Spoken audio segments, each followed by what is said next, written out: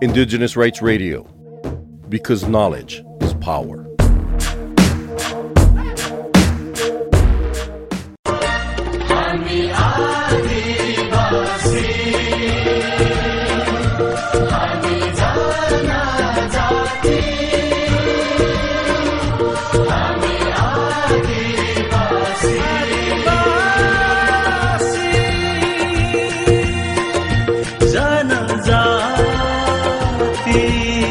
नमस्कार।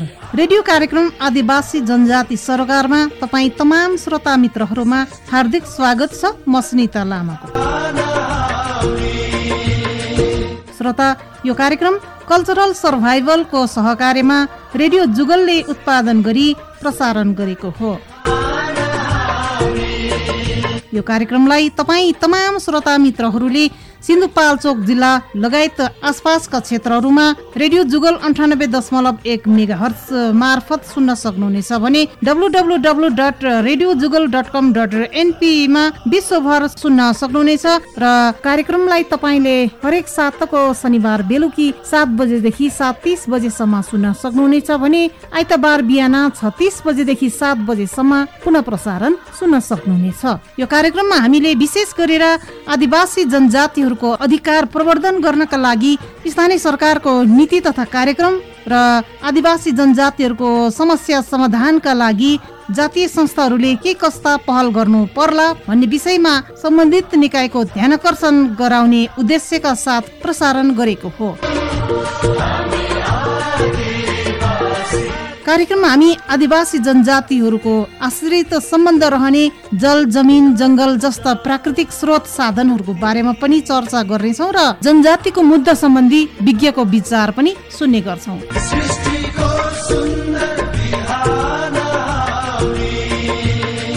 श्रोता, आज हामी कार्यक्रमको 9औं श्रृङ्खलामा छौँ। आजको श्रृङ्खलामा चाहिँ हामी आदिवासी जनजाति महिला महासङ्घका अध्यक्ष पानमाया तामाङसँग कुराकानी गर्छौँ र आदिवासी जनजातिहरूको कृषि सम्बन्धी परम्परागत ज्ञानको बारेमा चर्चा गर्नेछौँ। अब भने हामी आदिवासी जनजातिहरूको कृषिसँग सम्बन्धित ज्ञानको बारेमा चर्चा गर्छौँ।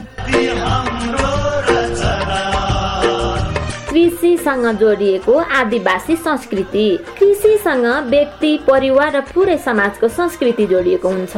कृषिले नै मानव समाजलाई समृद्धिको पथमा सहयोग गरेको हो। आजको समाजमा कृषिको अनुपस्थितिको परिकल्पना पनि गर्न सकिन्न। व्यक्ति जुनसुकै पेशा र व्यवसायमा आबद्ध भए पनि कृषि उत्पादनमा नै उसको जीवन र अस्तित्व अडेको हुन्छ।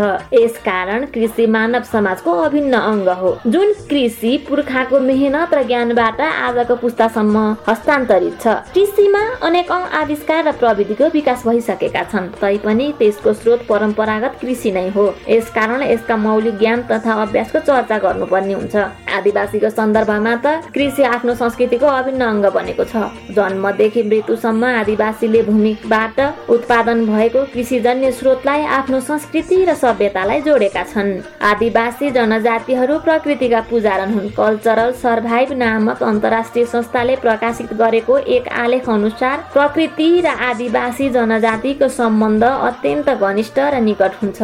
यो संस्थाका अनुसार इन्डोनेसियाको ओराङ आदिवासी, कोलम्बियाको सिएरा लगायत धेरै आदिवासीको प्रकृति संरक्षणको अभ्यासको चर्चा गरिएको छ। इन्डोनेसियाको ओराङमा रिम्बा जातिले बच्चा जन्मने बित्तिकै रुखको बिरुवा रोप्छन्। नेपालकै सन्दर्भमा पनि किराँत राईहरूले पनि कसैको मृत्यु भएमा मृतकको चिहान नजिकै कदम काब्राको बिरुवा रोप्ने चलन छ।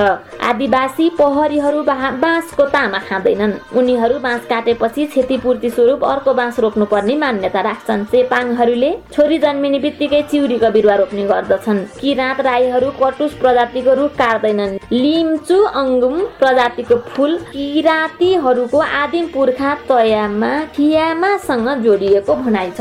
कृषि र भूमिसँग आदिवासीको नाता गहिरो छ भनिरहनै पर्दैन।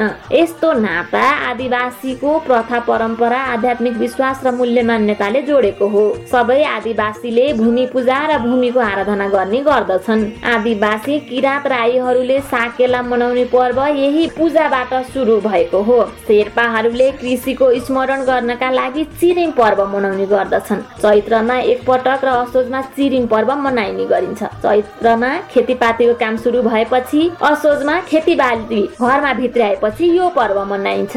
यो पर्व मनाउनुको अर्थ कृषि, पशुपालन, भूमि र मानिसको रक्षा गर्नु हो। लिम्बू आदिवासीले बाली लगाउन अघि एवा र बाली लगाइसकेपछि चासक पूजा गर्ने गर्दछन्। अन्य आदिवासीको पनि भूमि र कृषि बालीसँग सम्बन्धित धेरै पर्वहरू छन्। पूर्वका लेप्चा रोङ आदिवासीहरू प्रकृतिको क्रियाकलापसँगै आफ्नो संस्कृतिलाई अघि बढाउँछन्। जब पन्युका फूल फुल्न थालेपछि लाप्चाहरूले कृषि कर्म सुरु भएको ठान्दछन्। आकाशमा कर्याङ कुरुङको बथान उड्नुलाई उनीहरू कृषिको साइतको रूपमा लिन्छन्। यही उपलक्ष्यमा लाप्चाहरूले नामवाल भन्ने पर्व पनि मनाउने गर्दछन्। अर्को आदिवासी तामाङहरू सिमे भूमे पूजा गर्दछन्। यो पूजा सामूहिकतामा हुन्छ। यसै गरी तामाङहरूले संसार पूजा गर्ने चलन छ। कृषि र पशुपालनका लागि गरिने यो पूजा पनि सामूहिक हुन्छ। तामाङ ओन्बोद्वारा गरिने यो पूजा प्रकृति र भूमिलाई खुसी पार्नको लागि हो। कृषि र आदिवासीको खाद्य अधिकार। खाद्य अधिकार सबै मानवको मानव अधिकार भित्रको कुरा हो। मानिस भएपछि बाँच्न पाउनु, खान पाउनु, लाउन पाउनु उसको जन्मसिद्ध अधिकार हो। खाद्यान्न बिना मानिसको जीवन सुसञ्चालन सम्भव हुन्न। हाम्रो संविधानले खाद्य सम्बन्धी हकलाई मौलिक हक मानेको छ। संविधानमा भएको व्यवस्था अनुसार खाद्य वस्तुको अभावमा जीवन जोखिममा पर्ने अवस्थाबाट सुरक्षित हुने हक हुनेछ भने प्रत्येक नागरिकलाई खाद्य सम्प्रभुताको पनि अधिकार हुनेछ। हुन त खाद्य अधिकारका सवालसँग खाद्य सुरक्षा एवं खाद्य सम्प्रभुता पनि जोडिएको हुन्छ। संयुक्त राष्ट्र संघीय खाद्य तथा कृषि संगठनका अनुसार जुनसुकै समयमा पनि प्रत्येक व्यक्तिको सक्रिय तथा स्वस्थ जीवनका लागि पर्याप्त सुरक्षित र पोषिलो खाद्य वस्तुमा जब भौतिक एवं आर्थिक पहुँच पुग्दछ तब खाद्य सुरक्षा सुनिश्चित भएको मान्न सकिन्छ। यो खाद्य अधिकारको पूर्ण उपभोगको पूर्व शर्त पनि हो। तथापि खाद्य सुरक्षाको अवधारणा आफैमा एउटा कानुनी अवधारणा होइन। आदिवासी जनजातिको सन्दर्भमा भने खाद्य अधिकारको फरक प्रसङ्ग छ। खाद्य अधिकारसँग सामाजिक, सांस्कृतिक परम्परा तथा पुर्ख्यौली भूमि र स्रोतसँगको सम्बन्ध गाँसिएको हुन्छ। खाद्य तथा त्यसको खरिद र उपभोगको विषयमा उनीहरूको सांस्कृतिक, सामाजिक, आर्थिक तथा राजनैतिक अर्थ राख्ने प्रथाजनित संस्थाको महत्त्वपूर्ण भूमिका रहन्छ। आदिवासीको खाद्य अधिकारको परिपूर्तिको विषय मुख्य रूपमा उनीहरूले पुर्ख्यौली भूमिमा रहेको प्राकृतिक स्रोतमा पहुँच र नियन्त्रणमा आधारित हुन्छ। किनभने उनीहरू आफै जग्गा खनजोत गरेर, खाद्य सङ्कलन गरेर, माछा मार्ने कार्य गरेर, शिकार गरेर वा पशुपालन गरेर आफ्नो लागि आफै खाद्य वस्तु जुटाउँछन्। स्वतन्त्र पूर्व सुशिक्षित सहितको सहमति एकपिक बिना उनीहरूको पुर्ख्यौली भूमिबाट उनीहरूलाई बेदखली गरिनु र जग्गामाथिको उनीहरूको परम्परागत स्वामित्वलाई कानुनी मान्यता नहुनु आदिवासीको खाद्य अधिकारको परिपूर्तिका गम्भीर बाधा अडचनहरू हुन्। त्यसकारण आदिवासीहरूलाई उनीहरूको पुर्ख्यौली भूमिमाथि कानुनी हक प्रदान गर्नु खाद्य अधिकार हो। यिनै प्रसङ्गमा कृषि र आदिवासीको खाद्य अधिकारसँग जोडिएको हुन्छ।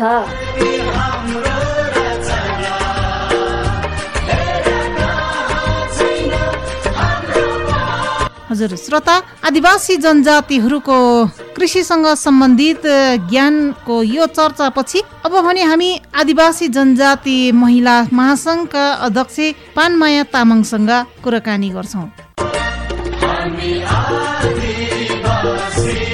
आज हाम्रो कार्यक्रममा आदिवासी जनजाति सरोकारमा अतिथि आदिवासी जनजाति महिला महासङ्घ सिन्धुपाल्चोकका अध्यक्ष पानमाया तामाङ हुनुहुन्छ। आज हामी उहाँसँग विशेष गरेर जिल्लामा जातीय संस्थाहरूको सांगठनिक अवस्था र महासङ्घमा आबद्धताको अवस्था र यी जातीय संस्थालाई स्थानीय सरकारद्वारा गरिएको सहयोगको, स्थानीय सरकारले जातीय संस्थाहरूको मुद्दाप्रति हेर्ने दृष्टिकोण के कस्तो छ त भन्ने विषयमा केन्द्रित रहेर आज हामी उहाँसँग कुराकानी गर्ने जमर्को गरिरहेका छौँ। सर्वप्रथम त हामी कार्यक्रममा हाम्रो अतिथिज्यूलाई स्वागत गर्छौँ। स्वागत छ अध्यक्ष कार्यक्रममा यहाँलाई। हजुर धन्यवाद। अध्यक्ष, यो आदिवासी जनजाति महिला महासङ्घमा चाहिँ सिन्धुपाल्चोक जिल्लाको कतिवटा जातीय संस्थाहरू आबद्ध छ, यसको बारेमा बताइदिनुहोस् न। धन्यवाद कार्यक्रमको लागि। आदिवासी जनजाति महिला महासङ्घमा हाम्रो यो सिन्धुपाल्चोक जिल्लामा रहेका बसोबास गरिरहेका आदिवासी जनजातिहरू चाहिँ 12 वटा जातिहरू छन्। हामी यो राष्ट्रमै चाहिँ हामी राज्यले सूचीकृत गरेको 60 वटा जाति छ भने सिन्धुपाल्चोकमा 12 वटा जातिको बसोबास रहेको छ। 12 जातिको चाहिँ आदिवासी जनजाति महिला महासंघको छात्र संगठन हो। यो चाहिँ नेपाल बहुजातीय, बहुभाषिक, बहुधार्मिक, बहुराष्ट्रिय चाहिँ बहुसंस्कृति विविधता भएको देश हो। त्यसले गर्दाखेरि हाम्रो सिन्धुपाल्चोकमा आदिवासी जनजाति महिलाहरूको हक हित अधिकारका निमित्त जतिखेर पनि संघर्षरत रहने राष्ट्रिय आदिवासी जनजाति महिला महासंघ जिल्ला समन्वय परिषद छ। त्यसमा जिल्लामा बसोबास गरिएका जातीय संस्थाहरूको छात्र संगठन हो। हजुर दिदी, यी जातीय संस्थाहरूको सांगठनिक अवस्थाहरू अहिले कस्तो छ? अब कतिको चाहिँ क्रियाशील छन्? कतिपय जातीय संस्थाहरू त एकदम निष्क्रिय अवस्थामा छ। यो पछिल्लो समय के छ अवस्था, यसको बारेमा थोरै बताउनुहोस् न। यथार्थ भन्नु पर्दाखेरि जातीय संस्थाहरू प्राय निष्क्रिय नै छन् भन्छु म आफू महासंघको हैसियतले हेर्नु पर्दाखेरि। त्यो निष्क्रिय हुनको पछाडि के त भन्दाखेरि यो एक किसिमको राजनीतिक दबाव र प्रभाव। अर्को कुरा भनेको हामी आदिवासीहरू जातीय संस्थाको दायित्व पनि बुझ्न सकेको छैन। मेरो जातीय संस्थाको दायित्व चाहिँ यो हो भनेर नबुझ्नको कारण पनि हो र राजनीतिक पार्टीको दबाव र प्रभावले गर्दाखेरि पनि यो जातीय संस्थाहरू चाहिँ निष्क्रिय भएको म आफूले हामी चाहिँ आदिवासी जनजाति महिला महासंघको अध्यक्षको हैसियतले त्यो चाहिँ हामीले महसुस गरेको छ। हजुर दिदी, पक्कै पनि जातीय संस्थाहरू एउटा खालको निष्क्रिय अवस्थामा छ। निष्क्रिय रहिरहँदा पनि तपाईँ लामो समय चाहिँ यो जनजातिको आन्दोलनमा रहनु भएको व्यक्ति, आदिवासी जनजातिहरूको मुद्दालाई चाहिँ स्थानीय सरकारले कसरी हेरिरहेको छ? सम्बोधन कतिको भएको छ? स्थानीय सरकारले आदिवासी जनजाति संगठन र आदिवासी जनजातिहरूको इस्युलाई कसरी सम्बोधन गरिदिएको छ भन्दा अब भन्नु नै पर्दाखेरि व्यवस्था परिवर्तन भयो, नेतृत्व पनि स्थानीय तहमा चाहिँ भन्छु म नेतृत्व पनि परिवर्तन भएको छ। तर हाम्रो आदिवासी जनजाति लक्षित वर्गको जाति वर्ग क्षेत्रीय लिङ्गको मुद्दाहरू चाहिँ त्यति सम्बोधन भएको देखिँदैन। जस्तै पहिला चाहिँ शासक वर्गले घोषणा गरेर नै कानुन बनाएर हामी आदिवासी जनजातिलाई दमन गरिन्थ्यो, शासन गरिन्थ्यो भने अहिले चाहिँ अघोषित रूपमा त्यस्तो शोषण र दमन चाहिँ खेपिरहेकै छ। किन भन्दा जातीय संस्थाहरूलाई चाहिँ स्थानीय निकायले बजेट छुट्याइरहेको छैन। अहिले जति पनि यो अल्पसंख्यक जाति भनेर चाहिँ जनप्रतिनिधित्व गरेर जान्छ, त्यो पार्टीबाट जान्छ अनि जनजातिको मुद्दा उठाउनु हुँदैन, जनजातिको इस्यु उसले लाँदैन। अनि हामी आदिवासी जनजाति संघ संस्थालाई चाहिँ बजेट कार्यक्रम बनाउँदाखेरि स्थानीय निकायमा कार्यक्रम बनाउँदाखेरि सहभागी गर्दैन। सहभागी नगरिसकेपछि त्यो जातीय मुद्दा त्यहाँ पुग्दैन। त्यहाँ नपुग्ने बित्तिकै जातीय इस्युलाई चाहिँ ओझेल पार्छ, सम्बोधन हुँदैन। त्यो चाहिँ हामी आफूले कति कार्यक्रम गरिरहँदा हामीले त्यो आग्रह पनि गर्छौँ, अनुरोध पनि गर्छौँ, हाम्रो मुद्दाहरू ओझेलमा पर्यो भनेर पनि भन्छौँ। तर के भन्ने गर्छ स्थानीय निकायले भन्दा तपाईँको नेतृत्व छ, हामीसँग प्रतिनिधित्वमूलक प्रतिनिधित्व छ भन्छ। तर ती प्रतिनिधिले चाहिँ आफ्नो जनजातिको एजेन्डा चाहिँ त्यहाँ लगेर प्रस्तुत गर्न सक्दैन, त्यहाँ लगेर चाहिँ कार्यक्रम बनाउन सक्दैन। कार्यक्रम बनाउने ठाउँमा बजेट छुट्याउने ठाउँमा चाहिँ ती कुरोहरू राख्दैन। पार्टीको आफ्नो कामलाई मात्रै अगाडि बढाउँछ, पार्टीले जे भएर गएको छ त्यो मात्रै निर्णय हुन्छ, हाम्रो जातीय मुद्दालाई निर्णय हुँदैन। त्यही गरेर चाहिँ यो जातीय संस्थाहरू निष्क्रिय हुनको पछाडि पनि त्यो पनि हो। हजुर दिदी, पक्कै पनि स्थानीय सरकारले गाउँ कार्यपालिकाको चाहिँ एउटा सदस्यको रूपमा यो अल्पसंख्यक जातिहरूलाई प्रतिनिधित्व गरिरहेको छ। त्यसो भए अब उहाँहरू एउटा चाहिँ अल्पसंख्यक जातिबाट चाहिँ गाउँ कार्यपालिका नगर कार्यपालिकाको प्रतिनिधित्व गरेर चाहिँ लगिरहेको अवस्था छ प्रतिनिधिहरूलाई।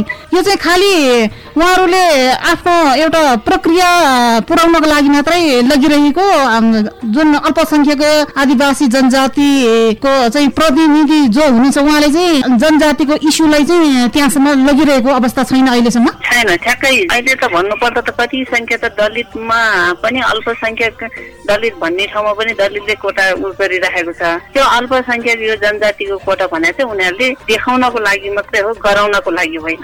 हजुर, पक्कै पनि यो चाहिँ स्थानीय सरकारले आफ्नो एउटा कानुनी प्रक्रियालाई पुर्याउने एउटा माध्यम पुरा गर्ने, कानुनी प्रक्रियाले पुरा गर्ने मात्रै हो। हजुर, त्यो चाहिँ अब यति इस्यु त्यसरी जाने बेलामा त्यहाँ चाहिँ अल्पसंख्यकको प्रतिनिधि भएर जानलाई त हाम्रो जातीय संस्थाकै हुनुपर्छ भने चाहिँ हामी जनजाति महासंघ महिला महासंघको चाहिँ त्यो अवधारणा हो। तर त्यसरी चाहिँ लगिरहेको छैन। पार्टीले चाहिँ जनजाति भनेर व्यक्ति छानेर लगेको छ अनि त्यसले चाहिँ आदिवासी जनजातिको जातीय संस्थाको आफ्नो कुराहरू आफ्नो मुद्दाहरू चाहिँ त्यहाँ लान सकिँदैन, लान दिँदैन कि उनीहरूले। हजुर, पक्कै पनि अब यो जिल्लामा रहेको अल्पसंख्यकहरू जो नगर कार्यपालिका गाउँ कार्यपालिकामा गइरहेको हुन्छ, उहाँहरूले आफ्नो मुद्दा आफ्नो इस्युलाई सम्बन्धित ठाउँसम्म लानको लागि उहाँहरूलाई अलिकति सचेत बनाउनको निमित्त चाहिँ हामी यो एउटा जिल्लामा रहेको छाता संगठनले उहाँहरूलाई एउटा खालको चाहिँ प्रशिक्षण जस्तो दिनु आवश्यकता छ कि के छ, किन उहाँहरू चाहिँ त्यसरी चाहिँ आफ्नो मुद्दालाई उठाउन सक्नु भएन, त्यो विषयमा पनि अब आगामी दिनमा चाहिँ हामीले अलि उहाँहरूलाई मोटिभेट गर्नुपर्छ कि के लाग्छ यहाँलाई? यहाँ एउटा महिला महासंघ जस्तो छाता संगठनको नेतृत्वमा हुनुहुन्छ, के छ दिदी? यो आवश्यक छ। अब हाम्रो इस्युहरू चाहिँ यो हो, यो विषय चाहिँ स्थानीय निकायमा लानुपर्छ भनेर। जस्तै जातीय कानुनमा के भनेछ, जातीय जनसङ्ख्याको आधारमा चाहिँ हाम्रो प्रतिनिधित्व हुनुपर्छ भनेर। अब केही प्रतिनिधित्व भएको छ, ती प्रतिनिधिले इस्यु नउठाउने आफ्नो छुट्टै ठाउँमा छ। त्यो इस्यु लानको लागि चाहिँ सर्वप्रथम सक्रिय रूपमा मेरो जातिको पहिचान यो हो, हामी आदिवासी जनजाति भनेको त परापूर्व कालदेखि नै बसोबास गरी आएको, जस्तै हाम्रो छुट्टै भाषा, वेशभूषा, संस्कार, संस्कृति, परम्परागत ज्ञान सिप भएको, हाम्रो आफ्नै प्रथाजनित कानुन भएको मान्छे हो, हामी व्यक्ति हो। त्यसले गर्दा त्यो चाहिँ राज्यमा स्थापित गराउनु पर्छ। त्यसको लागि चाहिँ हामी बजेट बनाउने बेलामा, कार्यक्रम बनाउने बेलामा हामी आदिवासी जनजातिको समुदायलाई हेर्न पर्छ भन्ने कुरो उहाँ लानलाई हामीले कति चाहिँ 2074 को स्थानीय चुनावपछि पनि हामीले हाम्रो अल्पसंख्यक जनप्रतिनिधिहरूलाई महिला महासंघले चाहिँ तपाईँहरूलाई हाम्रो इस्यु यो है, यो यसरी बजेट बनाउँदाखेरि यसरी बनाउनु पर्छ भनेर कतिपय चाहिँ हामीले प्रशिक्षण दियौँ जनप्रतिनिधिहरूलाई। कुनै ठाउँमा चाहिँ त्यो अनुसार गर्न पनि सक्यो, कुनै ठाउँमा सकेन। किन सकेन त भनेर पछि फलो गर्दाखेरि त्यहाँ हाम्रो कुरा सुनाइ हुँदैन। र आदिवासी जनजाति भनेर चाहिँ अब जनजातिको संख्या अनुसार हाम्रो कार्यक्रम हुनु पर्थ्यो। 20,000, 25,000, 50,000 बढीको 1 लाख रुपियाँ छुट्याएर तिमीहरूको जनजातिको यही हो नि भनेर छुट्याइदिने, अनि त्यसरी छुट्याउने पनि फेरि जातीय संस्थाले चाहिँ नपाउने। जुन पार्टीको हाबी छ, जुन राजनीतिक पार्टीको हाबी छ, त्यसको चाहिँ एउटा संस्था बनाएर, त्यसको एउटा टिम बनाएर चाहिँ त्यो पैसा चाहिँ सञ्चालन गर्ने हामीले धेरै थाहा पाएको छौँ। अनि जति पनि हामीले जनप्रतिनिधिले भन्दाखेरि उनीहरूको गुनासो के छ भने हाम्रो मुद्दै सुनवाई हुँदैन, हामीले राखेको कुरो नै सुनवाई हुँदैन त्यहाँ भन्ने चाहिँ उनीहरूको जनगुनासो पनि हामीले सुनेका छन्। तर अहिले पनि अब 30 गतेको आसन्न निर्वाचन पछि पनि कति अल्पसंख्यक जनजातिको जनप्रतिनिधिहरू छन्, हामीले पनि योजना बनाएको छ। अब फेरि हामी त्यसरी जानुपर्छ र प्रत्येक गाउँपालिका स्थानीय निकायतिर गएर चाहिँ हाम्रो आदिवासीको जनजातिको यो है, यो अनुसार चाहिँ कार्यक्रम बनाउनु पर्छ भनेर हामी जाने तयारी पनि गरेको छ। पहिला पनि हामी त्यसरी गएकै हो। कति ठाउँमा त जनप्रतिनिधिले हाम्रो जातिको जनप्रतिनिधिले कुरो पनि उठायो, कुनै ठाउँमा त सफल पनि भएको छ, एकदमै सङ्घर्षपूर्ण चाहिँ सफल भएको छ भन्ने गुनासो पनि हामीसँग आएको छ। कुनै ठाउँमा चाहिँ केही गर्न नि सकेन। एउटा भन्छ महिलाको प्रतिनिधित्व, जनजातिको प्रतिनिधित्व, आफ्नै अधिकार थाहा नपाउने महिलाहरू चाहिँ त्यहाँ समाएर त्यहाँ चाहिँ लगेर चाहिँ राखेको छ। त्यस्तो महिलाहरू भएपछि आवाज उठाउन पनि सकिन्छ। पहिलो कुरो त मेरो अधिकार यो हो, मेरो समुदायको यो हो, मेरो जातिको यो हो भन्ने कुरो अधिकार बुझ्ने मान्छे जानुपर्ने, तर त्यस्तो मान्छे लगिरहेको अवस्था छैन। त्यस कारण पनि हामी महिलाको, हामी आदिवासी जनजातिको जातीय संस्थाहरू निष्क्रिय हुनको पछाडि पनि त्यो हो। हजुर, पक्कै पनि अध्यक्ष, सिन्धुपाल्चोक जिल्लामा यो 12वटा स्थानीय निकायहरूमा अलिकति धेरै जसोले त यो आदिवासी जनजातिको इस्युलाई नीति कार्यक्रममा बजेटमा समावेश नगरिरहेको अवस्था यो घाम जस्तै छर्लङ्गा नै छ। चौतारा साँझको गढी नगरपालिकाले चाहिँ कसरी हेरिरहेको छ यो आदिवासी जनजातिको इस्युलाई कसरी हेरिरहेको छ? कार्यक्रम नीति बजेट बनाउने बेलामा के छ त्यहाँको अवस्था अलिकति बताउनुहोस् न। अब यसमा अहिले नयाँ जनप्रतिनिधिहरू आउनु भएको छ। हजुर, अब योजना बनाउने, बजेट बनाउने कार्यक्रम अब हुन्छ, बजेट पेश गर्ने अब कार्यक्रमहरू हुन्छ। योभन्दा अगाडि चाहिँ भन्नु पर्दाखेरि 15 लाख 20 लाखसम्म चाहिँ छुट्याउन सफल भएको छ आदिवासी जनजातिको वर्गमा, क्षेत्रमा भनेर। त्यसमा चाहिँ 20 लाखसम्म पोहोरको वर्ष 20 लाख बजेट छुट्याउन सफल भएको छ। तर त्यो बजेट छुट्याएको छ, तर त्यो बजेट योजना बनाउँदाखेरि हामी भन्छौँ कि हामी आदिवासी जनजाति मानव अधिकार सबै समुदायका चाहिँ भाषिक, सांस्कृतिक, राजनीतिक होइन शैक्षिक अधिकार स्थापित गराउँदै हामी चाहिँ राष्ट्रका योजना, विकास कार्यनीति, रणनीति, कार्यक्रम, बजेट, अनुगमन र मूल्याङ्कन सबै क्षेत्रमा चाहिँ क्षेत्र र वर्गको पहिचान सहितको चाहिँ हामीलाई उल्लेखनीय प्रतिनिधित्व हुनुपर्छ भनेको चाहिँ आदिवासी जनजातिहरूको मुख्य उद्देश्यहरू हुन्। यो पहिल्यैदेखि उठाइराखेको इस्यु हो। त्योसँगै हामी अहिले हामीले भनिराखेका छौँ कि यो बजेट बनाउने बेलामा योजना बनाउने बेलामा चाहिँ हामीले ल्याउनु पर्छ भन्दाखेरि हामीलाई समेट्दैन, हामी महासङ्घलाई समेट्दैन, जातीय संस्थालाई समेट्दैन। उनीहरू आफ्नो हिसाबले चाहिँ बजेट बनाउँछ, योजना बनाउँछ, पास गरेर नगरसभाले पास गर्छ, तर केही पैसाहरू राख्छ तर जातीय संस्थाले दिँदैन, दिने अवस्था छैन। उनीहरूकै फोरम हुन्छ, उनीहरू फोरम मार्फतै परिचालन हुन्छ यो पैसा। यो हामीले भोगेको पनि छन्। हामीले भन्नु नै पर्दाखेरि यो 77-78 को बजेटमा हामी आदिवासी जनजाति महिला महासङ्घले जम्मा 5 लाख रुपियाँ, 20 लाखमा 5 लाख रुपियाँ लिन सफल भएको छ। कति सङ्घर्ष गर्यो त्यो बजेटलाई भन्ने कुरो हामी आफै भोग्ने मान्छेलाई थाहा छ, कति सङ्घर्ष गर्यो भने। त्यस्तै यी एउटा जातीय संस्थाले त त्यो ठाउँमा पुग्नै सकेन कि भनेपछि त्यसरी छुट्याएको बजेटलाई लिन पुग्दै पनि सङ्घर्ष छ, योजना बनाउन पनि सङ्घर्ष, विकास कार्यनीतिहरू बनाउन पनि सङ्घर्ष छ। तर हामीलाई बाहिर राखेर उनीहरू मनोमानी बजेट बनाउँछ, त्यही पैसा हामी लिनलाई पनि गाह्रो हुन्छ। उनीहरूकै सम्पत्ति दिनु पर्ला जत्तिकै हुन्छ भनेपछि अबको पछाडि के हुन्छ, कसरी जान्छ, कति सजिलो हुन्छ, कति सङ्घर्ष गर्नुपर्छ, हेर्दै जानुपर्छ। यो 5 वर्षको बिचमा चाहिँ हामी महिला महासङ्घले भोगेको चाहिँ एकदम पैसा छुट्याउन हामी बजेट बनाएर दिन्छौँ, उनीहरूसँग होइन, बाहिरै बनाउँछौँ। हामीले बनाएको बजेट सबै पारित हुँदैन, सबै चाहिँ आउँदैन। हामीले बनाएको कार्यक्रम, हामीले बनाएको बजेट एकदम आधी भन्दा नि आधी आउँछ। अनि त्यही बजेट लिनलाई पनि हाम्रो मुताबिक अनुसारको कार्यक्रम हुँदैन, त्यो योजना हुँदैन। उनीहरूको आफूले छुट्याएको योजनालाई हामीले ढालेर बनाउनु पर्छ। त्यो बजेट लिनलाई पनि हामीले धेरै सङ्घर्ष गर्नुपर्ने अवस्था रहेको। हजुर, पक्कै पनि दिदी, यी खालका कानुनी झमेलाहरू, कागजी झमेलाहरू त यो स्थानीय सरकारमा छँदैछ। गाउँ गाउँमा सिंहदरबार भन्ने एउटा नारा मात्रै छ। यी प्रक्रियाहरू पुर्याउनको लागि, प्रक्रियागत ढङ्गले जानको लागि धेरै कठिन आम रूपमा नै छ। अब आगामी दिनमा चाहिँ यी जनजातिको मुद्दालाई समाधान गर्नको लागि, हुनको लागि चाहिँ स्थानीय सरकारले के कस्ता नीति तथा कार्यक्रम बनाउनु पर्ला? अब नीति कार्यक्रम बजेट बनाउने बेलामा यहाँहरू एउटा चाहिँ जिल्लाको एउटा आदिवासी जनजाति महिला महासङ्घ छात्र सङ्गठनले कस्तो चाहिँ योजना बनाउनु भएको छ अबको यहाँ आर्थिक वर्षको बजेट नीति कार्यक्रम बनाउनको लागि? हामीले चाहिँ अब 79-80 को बजेट बनाउनलाई पहिला पनि हामीले स्थानीय निर्वाचन 74 मा भइसकेपछि त्यही सर्कुलर गरेको थियौँ सबै निकायले, 12 वटा निकायलाई। हजुर, अनि अब अस्ति एक चरण हामी महिला महासङ्घको बैठक बसेको छ। अनि त्यहाँबाट चाहिँ हामीले यो के अरे योजनाहरू, कार्यक्रमहरू चाहिँ बनाउनु लगाउनु पर्छ भनेर हामीले महिला महासङ्घले चाहिँ सर्कुलर गर्छ। स्थानीय निकायले सोझै हामी महिला महासङ्घको लेटर प्याडमा चाहिँ एउटा सर्कुलर बधाई सहितको हामीले सर्कुलर पठाउँछौँ। हाम्रो त्यो सर्कुलरमा चाहिँ के हुन्छ भन्दाखेरि जति पनि योजना, विकास योजना, कार्यक्रमहरू बनाउने बेलामा चाहिँ हाम्रो जनजातिको सङ्गठनहरूलाई चाहिँ सहभागी गराउनु भनेर। हजुर, तर कुनैले सहभागी गराउँछ, कुनैले गराउँदैन। हाम्रै आदिवासी जनजाति नै नेतृत्व गरेकै वडामा पनि नभएको देखिया छ। कुनैमा हाम्रो आदिवासी जनजातिको नेतृत्व नभएकोमा पनि त्यो सोचमा भर पर्छ रहेछ। यो विकासहरू बनाउँदाखेरि सहभागी गराउँछन्, कुनैले चाहिँ तपाईँहरूको योजनाहरू पठाइदिनु भनेर हामीलाई उहाँहरूले चाहिँ चिठी पठाउनुहुन्छ। अनि त्यो अनुसार हामीले योजनाहरू बनाएर पठाउँछौँ, कार्यक्रमहरू बनाएर पठाउँछन्। तर त्यो कार्यक्रमहरू चाहिँ कहीँ कतै पनि 50% आउँछ भन्ने आएको छैन अहिलेसम्म। त्यतिमा हामीले पठाएकोमा कुनैमा 30%, कुनैमा 20%, कुनैमा 40%, 40% देखि माथि चाहिँ हामीले बनाएको योजनाहरू चाहिँ पास भएर आउँदैन। अब योभन्दा पछाडि पनि हामी त्यसरी सर्कुलर गर्छौँ। एक किसिम चाहिँ हामी स्थानीय निकायमा चाहिँ फोन गरेर हाम्रो महिला महासङ्घले चाहिँ के गर्छौँ भने ल है त्यहाँ भएको हाम्रो के अरे गाउँपालिकामा चाहिँ हाम्रो महिला महासङ्घहरू हुन्छ, कार्यक्रम चाहिँ उहाँहरूलाई नै माग्नु होला तपाईँहरूले, अनि मात्रै योजना बनाउनु होला भनेर भन्छु।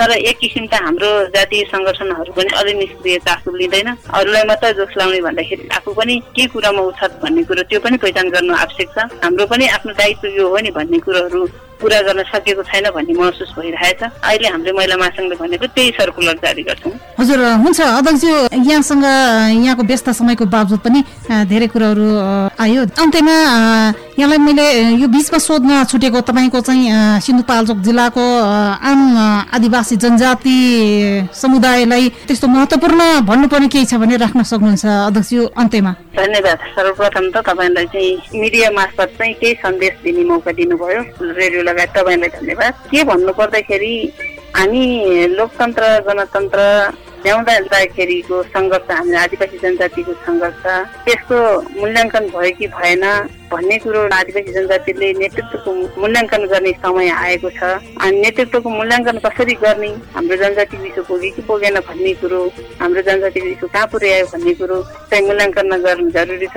हामी आदिवासी जनजाति भनेको के हो, मेरो अधिकार के हो, म को हो, मेरो अधिकार के हो, अनि मेरो भाषा, मेरो वेशभूषा, मेरो धर्म, मेरो संस्कृति, रीतिरिवाज लोप हुन लागेको छ, यसले जगेर्ना गर्ने दायित्व हाम्रो पनि हो। राज्यको कानुनमा चाहिँ स्थापित गर्न पर्छ। यो राज्यसँग चाहिँ हामीले यो स्थापित गराउनलाई हाम्रो अधिकारको कुरा उठाउनु पर्छ भन्ने दायित्व चाहिँ मेरै हो भन्ने चाहिँ हाम्रो समुदायले, आदिवासी जनजाति समुदायले बुझ्नु पर्यो पहिलो कुरो। अनि राज्यसँग पुर्याउनु पर्यो।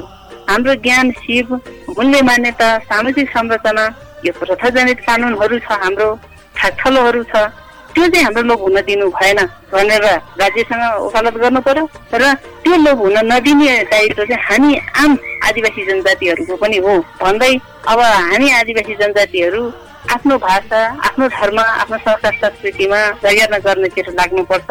अरूको भाषा, धर्म, संस्कार, सबैको भाषा, धर्म, संस्कार, संस्कृतिलाई सम्मानको सहित आफ्नो पनि जगेर्ना गर्नेतिर लाग्नुपर्छ।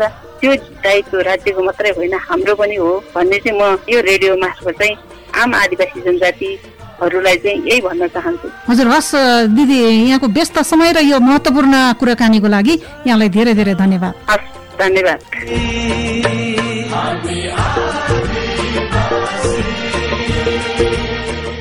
हजुर श्रोता, उहाँ हुनुहुन्थ्यो आदिवासी जनजाति महिला महासंघ सिन्धुपाल्चोकका अध्यक्ष पानमाया तामाङ। उहाँसँग गरिएको यो कुराकानी सँगसँगै आजको हाम्रो कार्यक्रमको निर्धारित समय पनि सकिनै लागेको छ। तसर्थ कार्यक्रमबाट मैले पनि बिदा माग्ने बेला भइसकेको छ। अन्तमा हाम्रो कार्यक्रम तपाईँलाई कस्तो लाग्यो? कार्यक्रमप्रति तपाईँको सुझाव, प्रतिक्रिया, तपाईँको जिज्ञासा भए हाम्रो कार्यक्रमको ठेगानामा पठाउन सक्नुहुनेछ, जसको लागि हाम्रो कार्यक्रमको ठेगाना रहेको छ कार्यक्रम आदिवासी जनजाति सरोकार, रेडियो जुगल 98.1 मेगाहर्ज, सिलढुङ्गा, सिन्धुपाल्चोक। त्यसरी नै तपाईँले आफ्नो सुझाव, प्रतिक्रिया, आफ्नो जिज्ञासा हाम्रो इमेलमा पनि पठाउन सक्नुहुनेछ, जसको लागि हाम्रो इमेल ठेगाना रहेको छ RADIOJUGAL radiojugulfm@gmail.com। हजुर श्रोता, यतिन्जेलसम्म कार्यक्रम सुनेर साथ दिनुभयो तपाईँ सम्पूर्ण श्रोता मित्रहरूले धेरै धेरै धन्यवाद। त्यसै गरी आदिवासी जनजाति महिला महासंघका अध्यक्ष पानमाया तामाङलाई पनि विशेष धन्यवाद दिँदै कार्यक्रम उत्पादनका लागि सहयोग पुर्याउनुहुने रेडियो टिमलाई पनि धन्यवाद दिँदै आजको प्रस्तुतिबाट म सुनिता लामा बिदा चाहन्छु। तपाईँको बाँकी फल शुभ रहोस्। नमस्ते।